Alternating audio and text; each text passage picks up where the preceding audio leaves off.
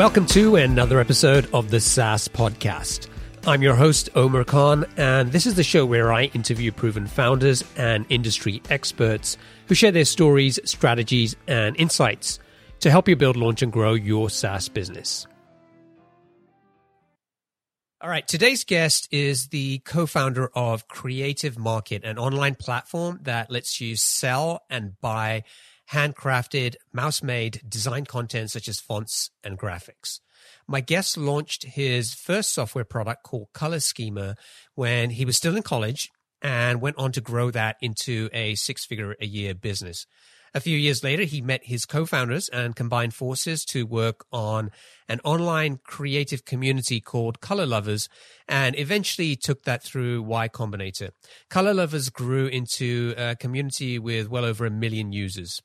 In 2011, they launched Creative Market, raised $2.3 million in funding, and in 2014 sold Creative Market to Autodesk.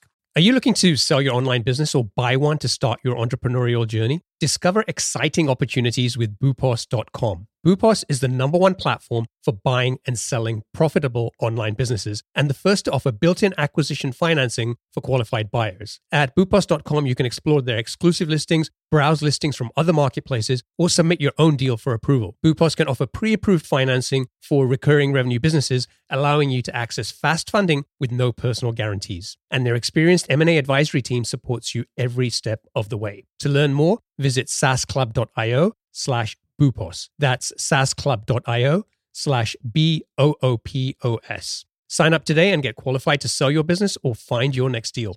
Is your team struggling with spreadsheets that can't keep up with your workflows? It's time to switch to JotForm Tables. JotForm Tables is an all-in-one workspace that lets you collect, organize, and manage data seamlessly. Not only can you create online forms to gather data directly in JotForm Tables, but it also serves as a powerful tool to manage and analyze the data collected from your existing JotForm forms. You can also import spreadsheets or enter information manually, and all your data is stored securely in one place. JotForm Tables makes collaboration a breeze. You can share your tables with a single click and work with your team in real time. Say goodbye to version control issues and hello to efficient teamwork. Get started with JotForm Tables for free today at saasclub.io/JotForm. That's saasclub.io/JotForm.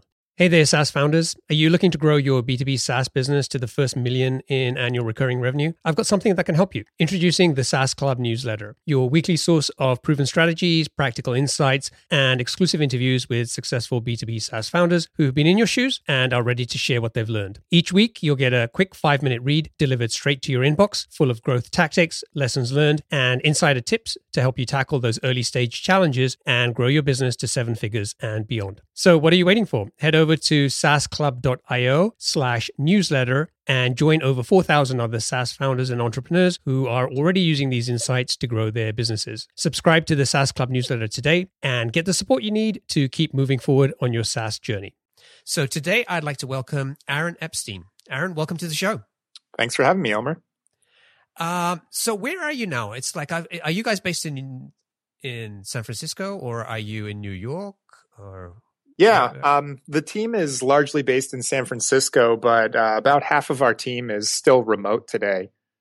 When we all started, because I kind of came from founding this color schemer business, and my other co-founders had started this Color Lovers color design community business, and we ended up merging up, but that's kind of the origins of our story. But I was actually based on the East Coast in the DC area at the time, and then my co-founders were up in Portland. So the origins of the company are as a remote company. And it wasn't until the beginning of 2013 when we actually opened up our first San Francisco office. And we've had roughly half the team here ever since then. Cool. So I like to start off by asking my guests if they have a favorite quote or just generally what gets them out of bed in the morning, what drives and motivates them. So do you have a quote to share, or are you is there something else that sort of drives and motivates you? Yeah, I have a quote that I think will answer both of those questions. So Great. My favorite quote is actually, the best time to plant a tree is 20 years ago, and the second best time is now. And that kind of drives, everything that I do, which is, start today. There's no better time than today. And if you don't start today, you're going to look back in the future and you're going to be wishing that you had started in the past. So, I've played guitar since I was 13 years old, and I played with a bunch of guys in high school, and we had this band, and we were always looking for a great singer. And so I and some other guys were like, man, we should just take voice lessons. And we never ended up doing it. And then 5 years later, after we graduated college, we got back together to play music, and we're still looking for a singer. And we were just like, if one of us had just taken voice lessons starting 5 years ago, we'd be all set now. So it's one of those things where, I just feel like action is really important, and just following your passions to do the things that drive you, and starting today is what drives me. That's great. Now, I gave the audience sort of an overview and a background of the businesses that you were working on before Creative Market. But let's start with Creative Market. Where did the idea for that business come from? It actually came out of when we were running the Color Lovers business. We had this community of people that would create and share color palettes and patterns and shapes, all using tools that we had developed on the site. And what we found that people really resonated with on Color Lovers was you didn't have to be, a fancy artist or have expensive tools. All you had to do was come to the site and use our simple tool to pick out 5 colors and put them next to each other, and you would have a beautiful end result. And it was something that anybody could do. So it really made creativity and the creative process accessible to everyone. So that was something that really resonated with us. And so we had this community that we had built that was over 1 million members. And we were trying to figure out, how do we turn this into a big scalable business? We had some advertising, that we were selling on the site, and we were making money through the color schemer software sales as well. But it was making good money for 3 founders, but we wanted to figure out how we grow this thing really big. And there were 2 potential avenues that we saw. And the first was we could create kind of this crowdsourced color data company. So if you're familiar with Pantone, what they do is they're kind of the color experts of the world. And so they get a bunch of air quote experts in a room together, and they say, the color of the year next year is going to be fuchsia.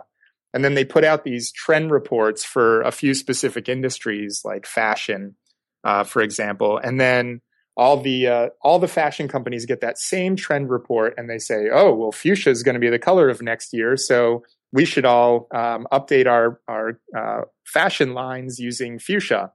And so they all do that, and then lo and behold, fashion becomes the color, or fuchsia becomes the color of next year. Is that true? Does it all come from Pantone? Kind of yes. setting. Wow. Yes. So it becomes this self-fulfilling prophecy in a lot of ways, where everybody's kind of operating off of the same trend data. And so what we thought is, we've got 1 million members on Color Lovers that are coming, and they're sharing and rating and viewing and interacting, not just on individual colors, but the palettes themselves and how the colors interact with each other. And so we thought if we could tie that to demographics, then we could create a front end to all that data that we could give marketers or people looking to rebrand. So for example, Microsoft is looking to rebrand the Xbox. They want to know males, 18 to 30 years old, what colors are trending for them. And we'd be able to provide a customized report where they could dive into the demographics, see almost a Google Analytics graph of different color trend lines, and what really resonated with that type of audience. So that was one approach that we were looking at. And the other approach was we had all these people on the site that were creating different types of design content. And so we, the color data one was kind of, in a sense, like taking advantage of what they were doing on the site and taking their data and making money off of that. The other path was kind of taking the creative content that they were making on the site, which it actually turned out was very valuable to other businesses, and finding a way to help them make money just playing around in their spare time, just creating this creative content. And so we were kind of torn between those two paths. And what happened was MetLife actually reached out to us because there was a pattern on the site that a member had created. And they wanted to use it for a wrap that they were doing around their two-story building across from Bryant Park in New York City for Thanksgiving. And so they ended up paying $250 to use that pattern, and we gave it all directly to the member. But the light bulb went off in our heads where we said, hey, here's this big company, they're willing to pay a lot of money for this pattern that somebody was just having fun playing around on the site creating. And so we thought if there's a way we could find a way to build a new product that would create this marketplace and be able to scale that for everyone that was involved in the community, then that was a business that we were excited about. And so why did you launch it as a separate brand instead of just making it sort of a part of what you were already doing with Color Lovers? We actually did start going down the road of building the marketplace around Color Lovers. We had over 1 million members. We had this active community. We had tools where people were creating this content. But as we got partway through, we actually realized it's much more than the palettes and patterns and shapes that people were creating using the tools that we had built on Color Lovers. There's actually fonts and Photoshop files and website themes and stock photos and all these other things that were all part of the creative process, that were all valuable content that designers and other types of creators were out there making. And so we realized that the scope of what we were trying to build was actually much bigger than Color Lovers itself. And so what we decided to do was spin off a different site, Creative Market, with a different brand that would encapsulate all of those different types of content. And so we set out to launch that. And it was actually a really difficult decision at the time, because it meant giving up all 1 million plus registered users on Color Lovers and starting over from zero on Creative Market.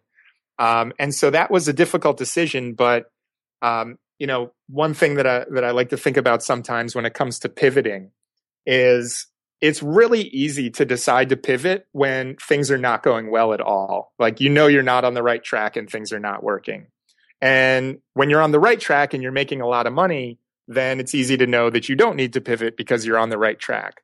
But the hardest thing is being in that gray area in the middle. We were making a couple $100,000 a year, but ultimately we didn't see the big scalable business that Color Lovers and our color businesses were going to grow into. And so that's why we decided to pull the trigger and jump into Creative Market and focus full time on that. How long did it take you guys to make that decision? And what was the process you went through to make that leap? Because you're right. It is a really tough decision to make, because in many ways you're throwing away a lot of the work that you've done for years to build an existing product, and to have to sort of start from scratch. In hindsight, it's probably a great decision. But at the time, how did you guys kind of go through that process? Yeah, it really, it definitely was the right decision in hindsight. But looking back, I wish that we could have made that decision a lot sooner. And the process, there wasn't just like a day where we all just got in a room and we said, are we going to do this as a new thing, or are we going to do this on Color Lovers? It was kind of an evolution that happened, where we actually spent a little bit of time trying to build marketplace stuff on top of the Color Lovers site. And it just didn't feel right. And something was off about it. And, how are we going to get these other types of content on there? And we realized, over a series of conversations, that thinking about the long-term vision for what we had for the business, and that we thought that this was the big opportunity, not necessarily the Color Lovers business that we had built already, made it a lot easier to jump into that and say, okay, we're going full steam ahead with Creative Market, and we need to put Color Lovers on hold so that we can focus all of our time and attention on growing Creative Market and getting that launched. Got it. Okay, so did you guys raise some funding right away for Creative Market, or what was going on the sort of the funding side? Yeah. So when we were we did Y Combinator in winter of 2010. And we went into that and, we had color lovers, we had color schemers making money. We actually weren't even really planning on raising any money during Y Combinator. And then we got towards the end of Y Combinator and we thought to ourselves, wow, we've got this great opportunity here where all these investors are going to come hear us pitch. Like maybe there is a really big opportunity here to raise some money and grow this really big. And so we gave the pitch and we started talking to some investors. But we were a little more focused on the color data side of things rather than the marketplace potential business at the time. So investors, they loved what we had built so far, but I think it was harder for them to get excited about a color data business. And we ended up just kind of scrapping the round a couple months in. We would have been able to raise some, but not what we wanted. And so we decided we're still making enough money to get by. Let's just keep growing this. On our own. And we were still trying to decide which path was right at that time too. And so at the beginning of 2011, this was now a year after Y Combinator, we actually had made the decision. It was that Thanksgiving a couple months before where the MetLife purchase happened. And so we had made the decision that we were going to go full on in the marketplace direction and scrap this color data idea. And so when we did that, we went back to a lot of the same investors that weren't as interested in the color data thing. And they loved the marketplace idea and they were all in on that. So that kind of gave us an inkling, that we were approaching a bigger opportunity. I think when people saw the color data thing, they thought, well, the largest this could ever get is Pantone. And there isn't this massive, larger market out there, but a marketplace could be really, really huge. So we raised about $1 million at the beginning of 2011. And then we set out to build this marketplace on top of color lovers at the time. And so we got a few months in and we realized that that wasn't the best approach. And so towards the end of that year, we decided to spin off Creative Market as its own thing. And so we launched this teaser site to get people to sign up ahead of the full marketplace launch at the beginning of 2012. And right around the time that we launched that teaser, we actually raised another $1 million to fund building this out as its own entity. And so we did that throughout 2012. We launched the full marketplace in October of 2012. And then we were just off to the races from there, growing 20% month over month. And we got to the summer of 2013, I think around July.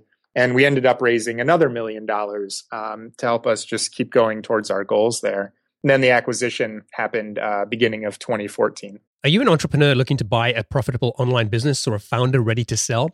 Boopos is the #1 platform for buying and selling profitable online businesses. With their exclusive listings, as well as listings from other marketplaces, and the option to submit your own deal for approval, Boopos has you covered. Plus, they're the first to offer built-in acquisition financing for qualified buyers of recurring revenue businesses, allowing you to access fast funding without personal guarantees. And their experienced M&A advisory team supports you every step of the way. To learn more, visit saasclub.io/Boopos. That's saasclub.io/BOOPOS. Sign up today and get qualified to start your entrepreneurial journey or sell your business at the right valuation with Boopos.com. Had you raised any money before you started doing that with Creative Market? Nope. Everything, really, the first money that we raised was Y Combinator. So that was kind of the intro experience for us. Got it. So what was that experience like for you? What were sort of, when you look back at the process of raising money, what are some of the key takeaways for you that you maybe would advise other people if they were kind of going through the same process? I mean, presumably just having gone through YC made it a little easier for you guys to at least be able to pitch to the right people. Yeah, it definitely got us access to top investors, which was really great. But just because we had that access didn't necessarily mean, free money was going to be flowing in. So you're right. It was a learning experience for us. And what we learned is, when you're trying to raise money for a seed round, it's really a lot about, the team is number one, because at that point, some people have an idea or a prototype or something that's working. But, a lot of what you're trying to do is sell the vision and sell the dream for what you're trying to build and sell the problem that you're trying to solve and that you care passionately about. So, the early stage investors, they're going to care about what's the problem you're trying to solve? How big is that potential market? Like, is it a big problem? And of the team that's there, are these people going to be able to execute on it? And also, not just do they have the skills to execute on it, but why is this team uniquely suited to solve this specific problem? And so for us, we had been in the design space for a decade, really, running our color businesses. And so we knew our typical customers really, really well. We had access to a huge audience with the community that we had built at Color Lovers. And so when we told people, investors, that we were going to raise money to build this really big marketplace, then it was something that was easy for them to get behind because they knew this was a problem we cared deeply about, really understood the space. And because we had built Color Lovers already, they knew that we had the skills to build a big scalable site. Okay, cool. Looking back at the sort of the early days of building this business, what do you think was one of the biggest mistakes that you guys made? It's tricky. There wasn't necessarily like a massive mistake that stands out in terms of a specific event. But, we talked about making the decision to kind of give up on the color business that we had built and move to the creative marketplace business. And we took too long to do that, to figure out that was the thing that was going to be the big vision, that was going to be this big scalable business for us. And so looking back, if I could change one thing, I would have made that decision sooner and gone all in on that. It's tricky to try to turn a community into a marketplace. A lot of times people try to do that. And, when you have a community like Color Lovers, the people that are there to kind of like play and be a part of the community. And they're not necessarily there to buy things.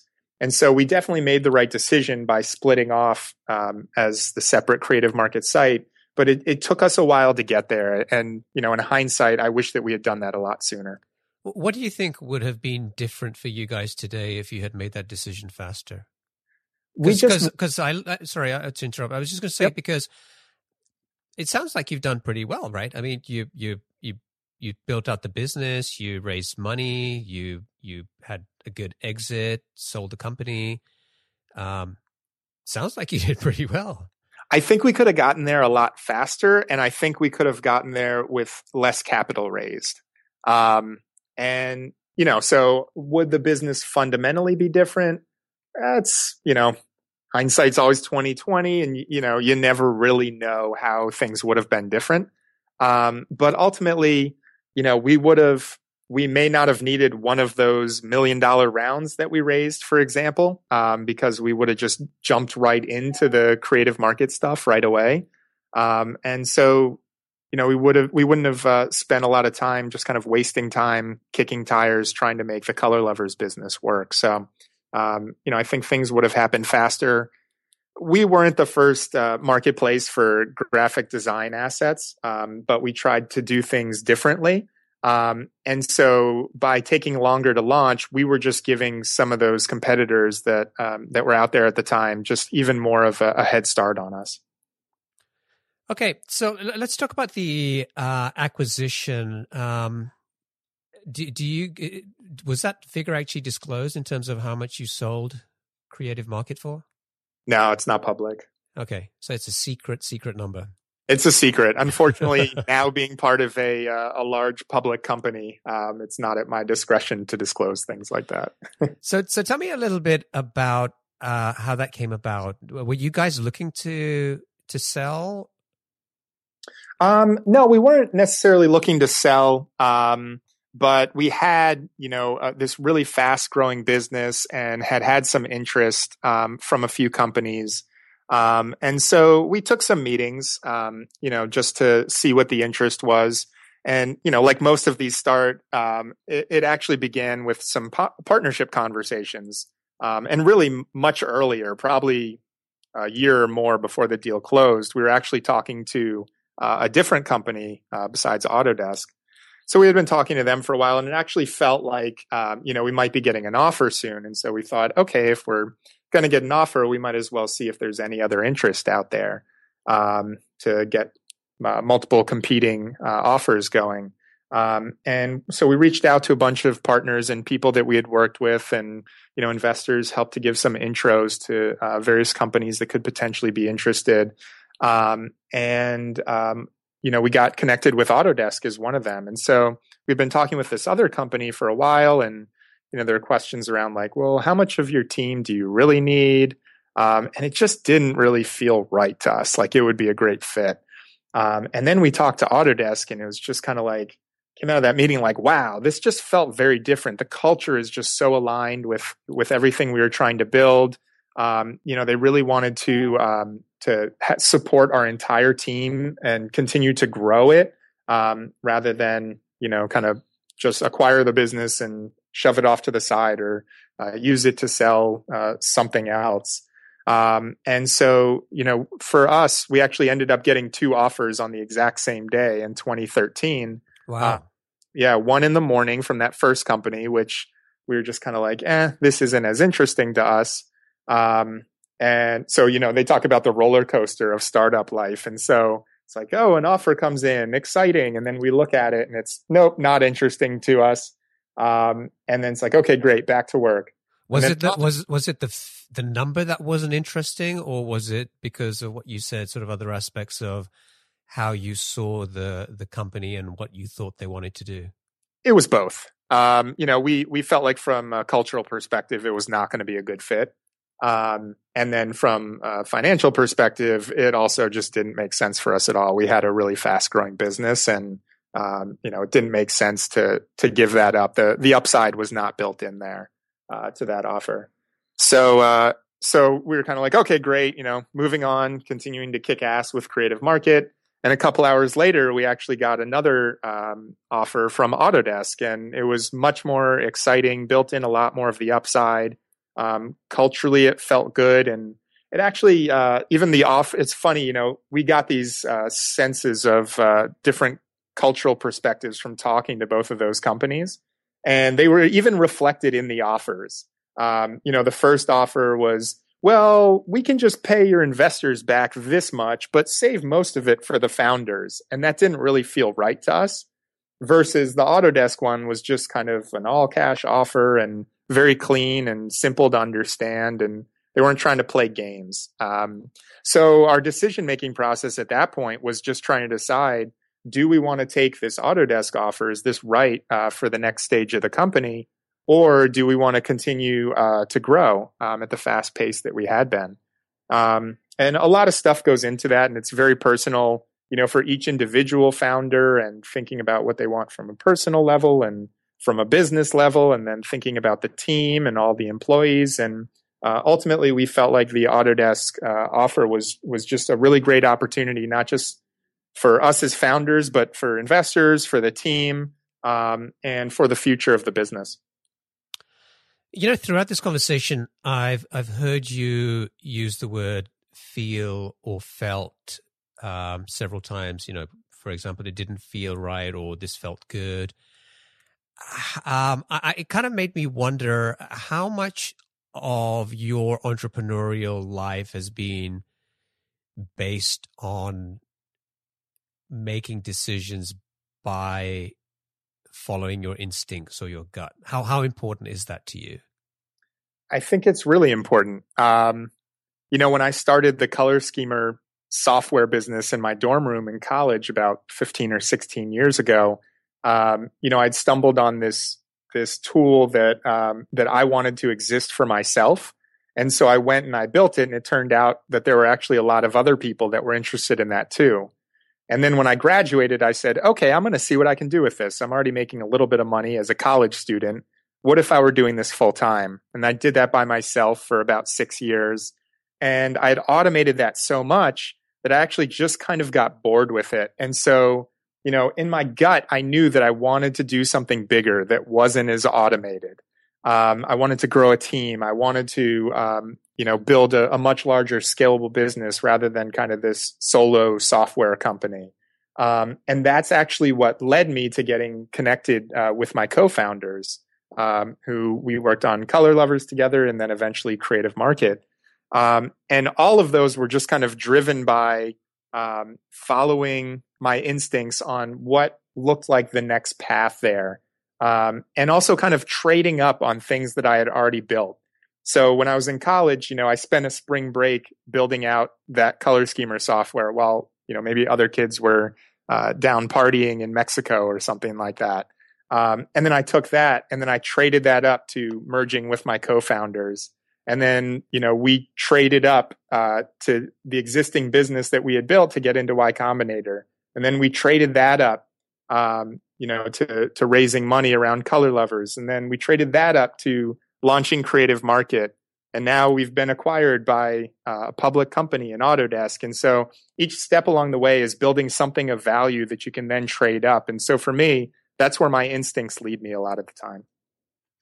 So for somebody maybe who's listening to this right now and maybe is spending too much time trying to analyze a decision, it could be a big decision like what business to start, or it could be something, a decision about their business. What advice would you give them? I mean, if you were sitting down with a friend who was in that sort of situation, what advice would you give them about following their gut? And I guess it goes back to the quote you gave as well. I think part of it is about taking action. But sometimes it's just difficult to, I guess, have the trust to listen to our own voice when it's easier to listen to everybody else's voice around us. Yeah. You have to be able to kind of filter out the noise, and nobody knows what's best for you or what the right next step is better than you. We had a lot of investors that invested a lot of money in us. But ultimately, we knew best what the right decisions were for the business. And so for anybody listening out there, you know best, trust yourself, but doing something, anything is better than doing nothing. So you're right. It goes back to that quote, best time to plant a tree is 20 years ago. The second best time is now. Do something today. That thing, that decision you're trying to make, and you're waffling back and forth on, should we go path A or path B? And just pick path A and go for it. Very rarely are there times in life where you pick a direction and you are locked in there forever. But the important thing is you can learn from making different mistakes or picking the wrong path, and you can almost always correct it.